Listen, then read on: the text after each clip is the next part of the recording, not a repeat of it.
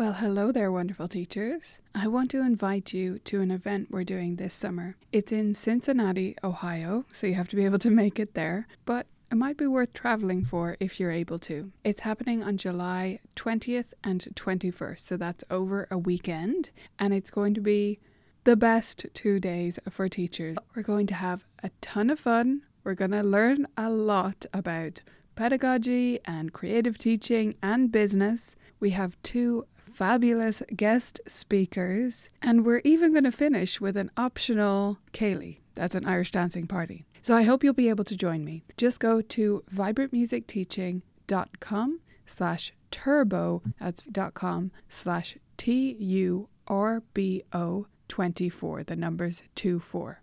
I hope you'll check it out, view all the details there, and I hope to see you in Cincinnati in July. On with the episode. Vibrant music teaching. Proven and practical Tips, strategies, and ideas for music teachers.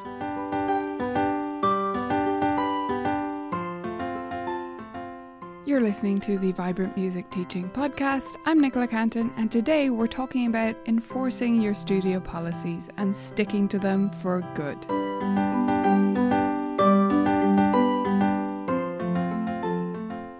Hello there, beautiful teachers, and welcome back to the show. We're coming up towards episode 200 really soon. This is 198, which is kind of crazy, and I'm doing something a bit different for episode 200 to celebrate. I'm going to be telling you my story, what all the stages I went through from first starting teaching all the way through. So it's about my personal story. I hope you'll get a kick out of that when it comes your way. Meantime, in this episode, we're still in Money Month, and so we're talking about policies because those are very closely related with getting paid, keeping the money you earn, etc., etc. Episode is inspired by an article called How to Enforce Studio Policies with Confidence. It's a great article, definitely takes a different slant to what I'm doing here on the show, so might be worth a read after you listen to this. So before we talk about sticking to your policies, let's talk about what your policies actually look like and what they're for. You may have heard me say this before, but just in case, I believe that your policies should be 1 page or less. I think they should be 1 page that is not too crammed with information. My own studio policies are just 1 sheet. It's just a few bullet points, basically. I actually could fit more onto that page if I wanted to, if I wrote in a different format. So I believe that they should be 1 page or less because I don't think you have any chance of getting people to read beyond that. Think of your own experience, right? Let's take something a bit silly. Let's say you're going to a hairdresser. Because if we're talking about a lawyer, that's going to be very different. So let's say you're going to a hairdresser and you walk in and they say, oh, the government has these new rules, so we need to get you to sign something before you get a haircut, just for public liability reasons. Can you read through this and sign it? If it's 1 page with bullet points on it, like my policies are, I actually think I might read it. I really think I would. I would at least get the gist of it. If it was a dense 1 page or more than 1 page in whatever format, I'm not reading that. Are you? I know some people are really good at this, but I'm just not one of those people. And there are many people out there, many parents out there who are like me. We're all busy, right? That's our society these days. So taking the time to sit down and carefully read your policies is just not going to be their top priority. Which brings me to my next point about policies that I also say often, which is that your policies are not going to do the work for you. Your policies are actually for you. They're not for the parents. Now, they're policies of how you treat parents and students in your studio, yes. But the written document, it's really for you to set the rules so that you can then stick to them. If you start seeing it that way, you're going to treat it differently. You're not going to, for instance, just hand it to a parent or just send it to them via email and say no more about it. If your policies are for you, you're going to actually talk parents through them at the interview, in your emails to them, and you're not going to expect them to just read it and follow everything to the letter. You are the one who sticks to your policies, not them. So let's come to those policies. Let's say you do have it down to a page, or you want to ignore that part of my advice and just move along. Okay, fine. Do you believe in your policies? Do you really mean everything that is on that page, or those pages, if you insist? A lot of teachers put down things that they copy from other people's policies, that they just think sounds good, and they don't really mean it. They're not going to stick to it. It's not what they think is fair to them and fair to the parents. Or they have some other reason for not actually wanting to do the thing that they wrote down. This leads to there being more exceptions than rules. Your policies are meaningless. They really don't matter at all. So you can't get cross when people break them, go against them in ways you didn't expect or in disrespectful ways. If you don't stick to the rules, they are not rules. So anything goes in terms of how parents treat you, how students treat you, etc. I know there's a thing called common decency. I'm not saying there isn't. I'm just saying if you don't stick to the rules, you can't call them rules. So in order to believe in your policies, especially things like makeup lessons, which come up so often and we've talked about many times here on the show, if you are going to believe in a no makeup lesson policy, for example, you need to believe and keep your mind focused on the bigger picture. Meaning, is this good for just this student or for all my students? Because they all deserve your equal attention. And if you go against your policies, if your policies are sensible and you break them, you allow wiggle room, you do favors for one student, one parent at a time, you are taking your focus away from the rest of your students. And that is unfair to them. So that's what I mean by keeping your mind on the bigger picture, because it changes how you look at that one situation with that one parent. Even if you only have 5 students, this still applies. If you believe in your policies, you are focused enough on the bigger picture to want to enforce them. I think the next best step is to craft some simple responses to each pushback point and save them for yourself.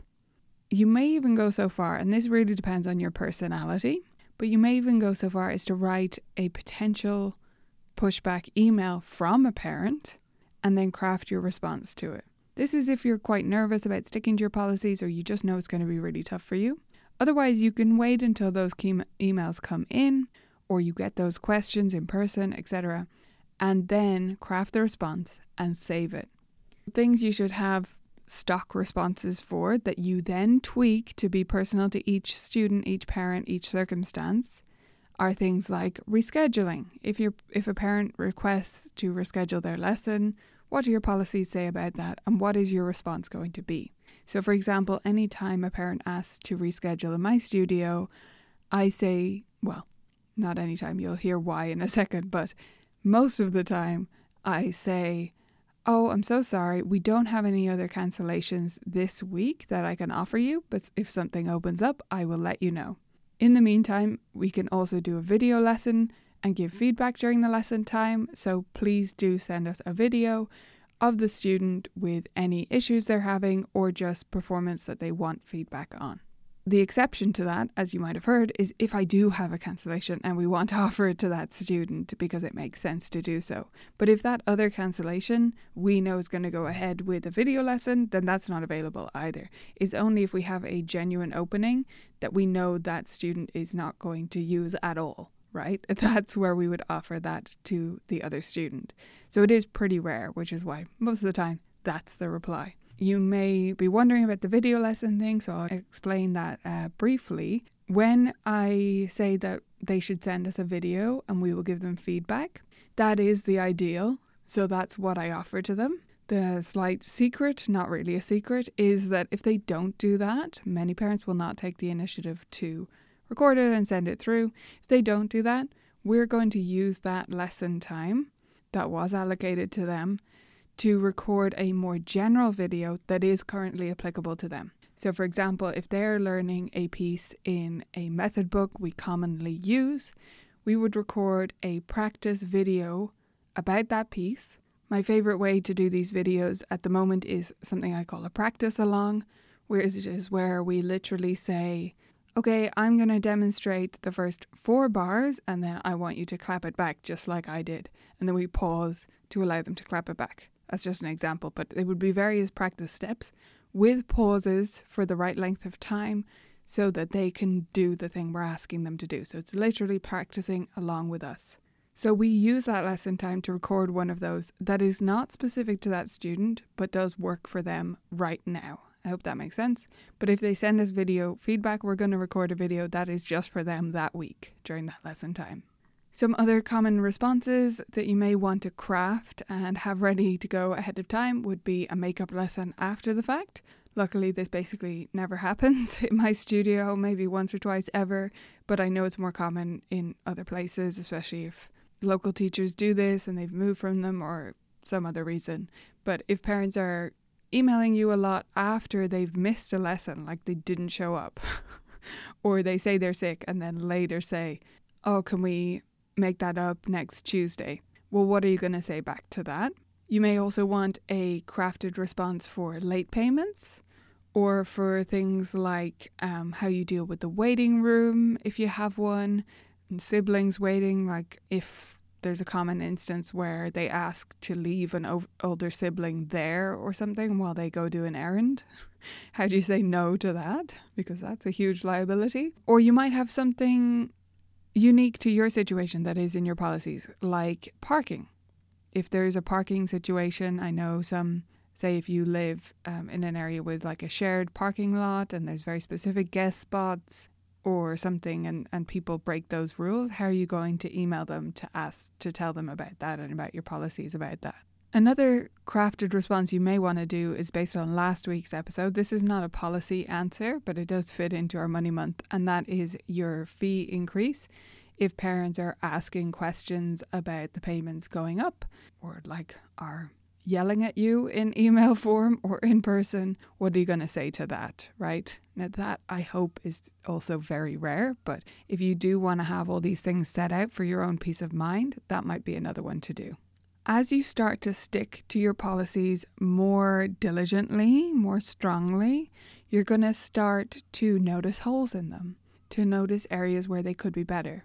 The best possible thing you can do to make your policies better and better every year is to edit them all year long. Make little tweaks as you go for next year. As soon as a new year starts, I have copied my policy document from last year so that I can quickly open it. It says the year on it, and I can edit anything or make little notes to myself in the margins of the document, kind of off to the side. I can make these little notes about maybe we should change this, maybe we should change that, because you won't remember all those notes as you go next year when you go to revisit these things. It's much better to do as you go through. So try and remove any any wishy-washiness as you go through the year rather than trying to do it at the end. Also remove things that you really don't mean. If you say there is a late payment charge but you never want to actually charge it, well, maybe you should remove that, or maybe you should reword it. You see what I mean? And the final step is the toughest one, and that's going to be to really, really stick to the policies. If you believe in them, if you believe they are fair to you, fair to parents, and they help you run a great studio that is great for all the students involved, then you should be able to stick to them.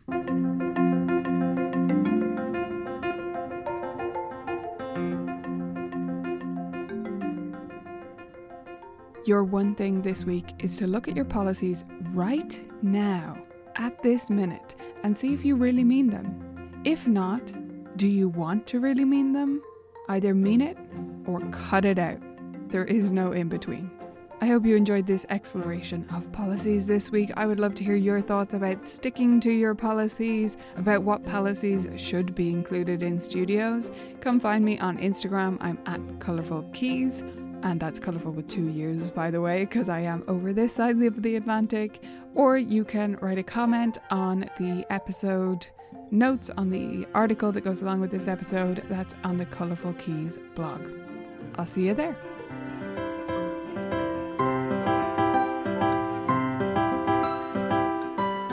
Vibrant Music Teaching membership costs less than the price of one lesson each month. That is totally worth it for all of the courses, games, resources, downloadables, printables that you can get access to as a member, as well as a fabulous community support you'll find inside. Go to vmt.ninja and become part of the revolution.